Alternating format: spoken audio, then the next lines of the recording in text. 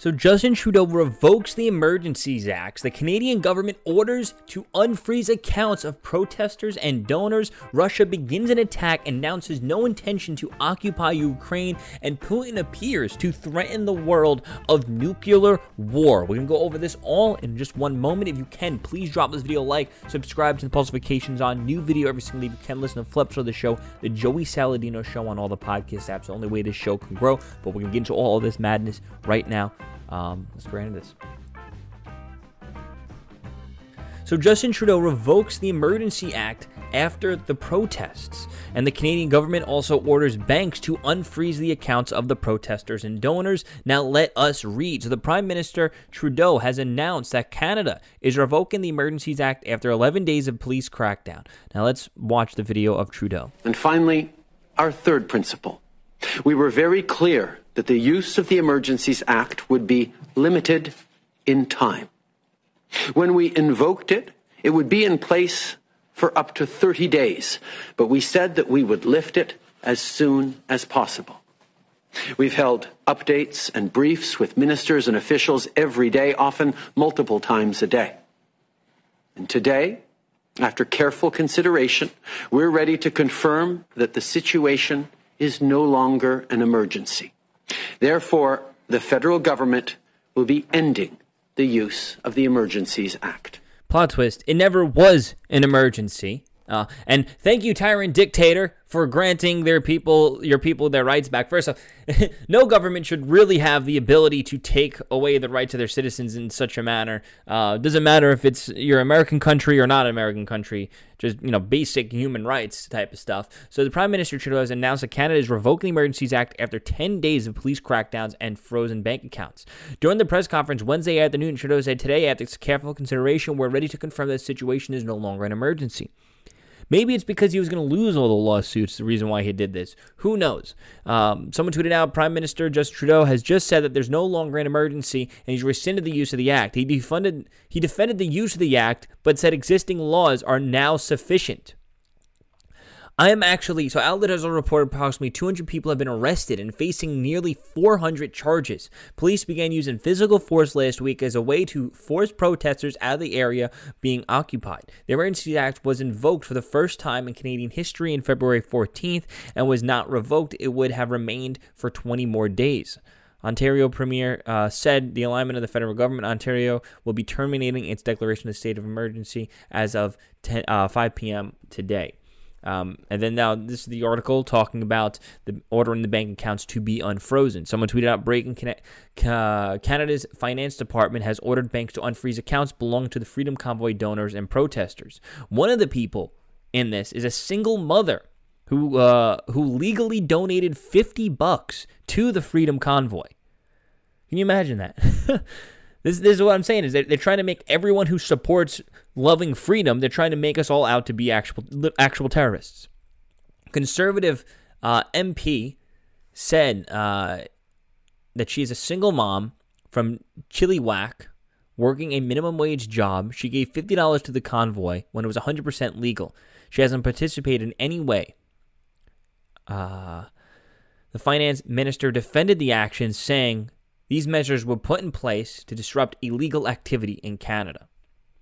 Oh boy, can they, dear Democrats and liberals, can you please, at the very least, hold these same exact standards throughout?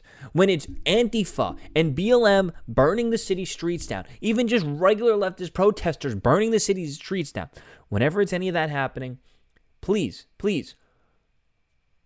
be consistent. Just be consistent. Oh God, I can't believe I just did that. I'm ending this segment now for saying that. So Russia begins attack, but they announce they have no intentions to occupy Ukraine.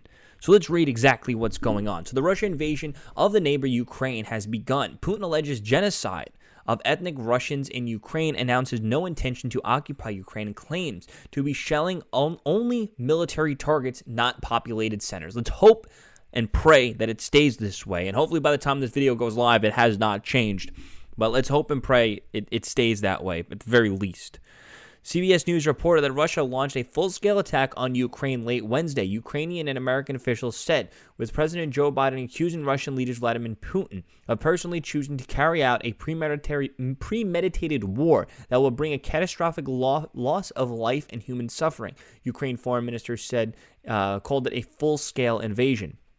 Putin announced that the aim of the invasion would be the demilitarization and of Ukraine. Shelling the country's capital began only moments after Putin announced the operation. CBS reporters alleged that black smoke could be seen from the defense ministry building. During a speech, Putin insisted that he was not targeting populated centers and that Russia did not plan to occupy Ukraine. Honestly, I think they would have an extremely hard time doing that if it's just them versus Ukraine, because the people, like that's the thing is, when you're trying to invade a country, like the people will resist, especially if they actually love their country. If China was to invade America, we all know the Democrats would just be bending the knee and be like, "Please, Daddy, you shove it up my ass," and it'll be conservatives will be the only ones, saying, "No, you don't have to shove it up. You don't have to get it shoved up your ass. Like, we'll defend you." But different types of people.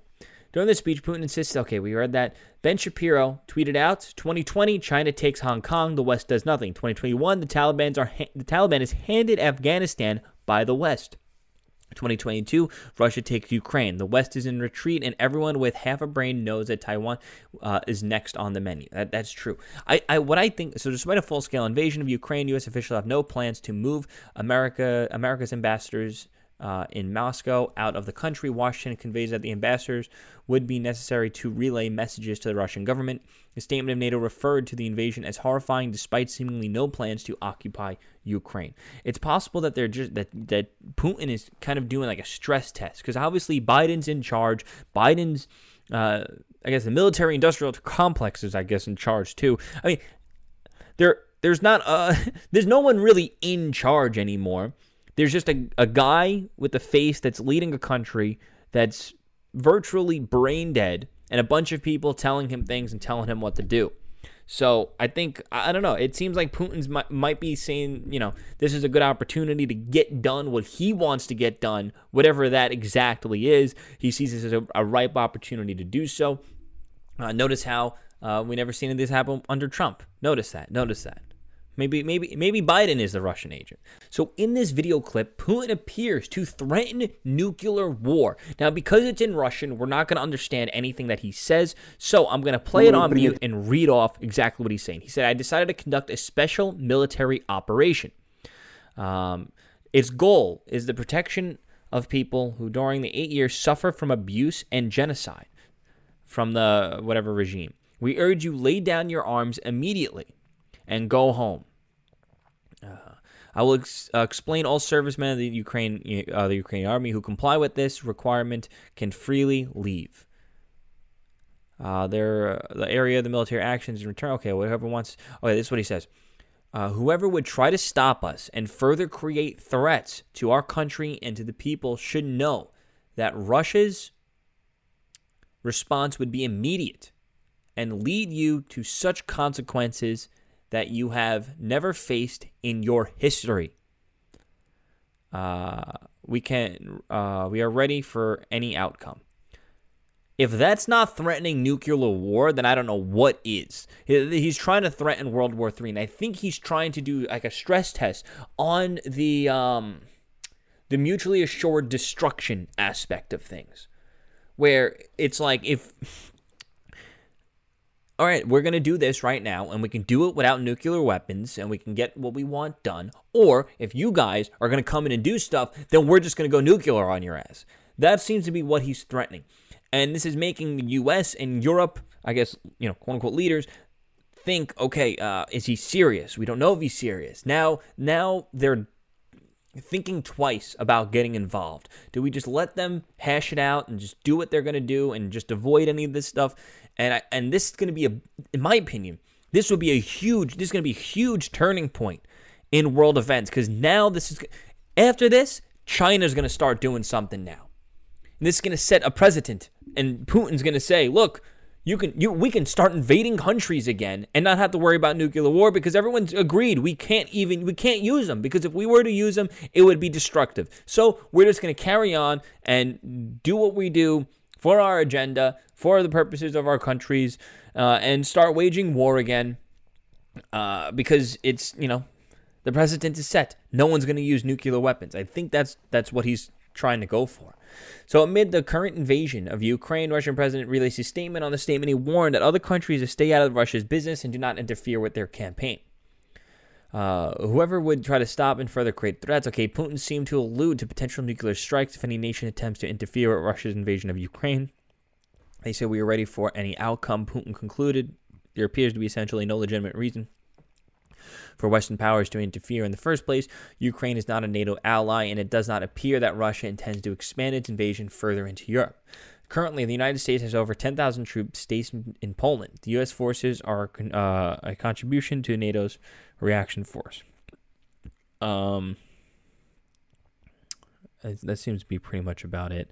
Many Western leaders have decided to levy financial sanctions against Russia as punishment for the good shed they've caused. So it is total madness going on. And everything happening under Biden is what they said was going to happen under Trump. But it's happening under Biden. It's amazing. It's amazing how that stuff works out. But anyway, guys, thank you for watching. Please drop this video a like, subscribe to the notifications on new videos single day. Sorry for the short episode. I'm just getting my mobile still set up, and it took me the whole entire day to get this thing going again. We're kind of on the road in a way. Not in my office, my studio, but listen to Flips of the Show, the Joey Saladino Show, and all the podcast apps. Go there right now and subscribe. Thank you guys so much for watching and listening. Peace out.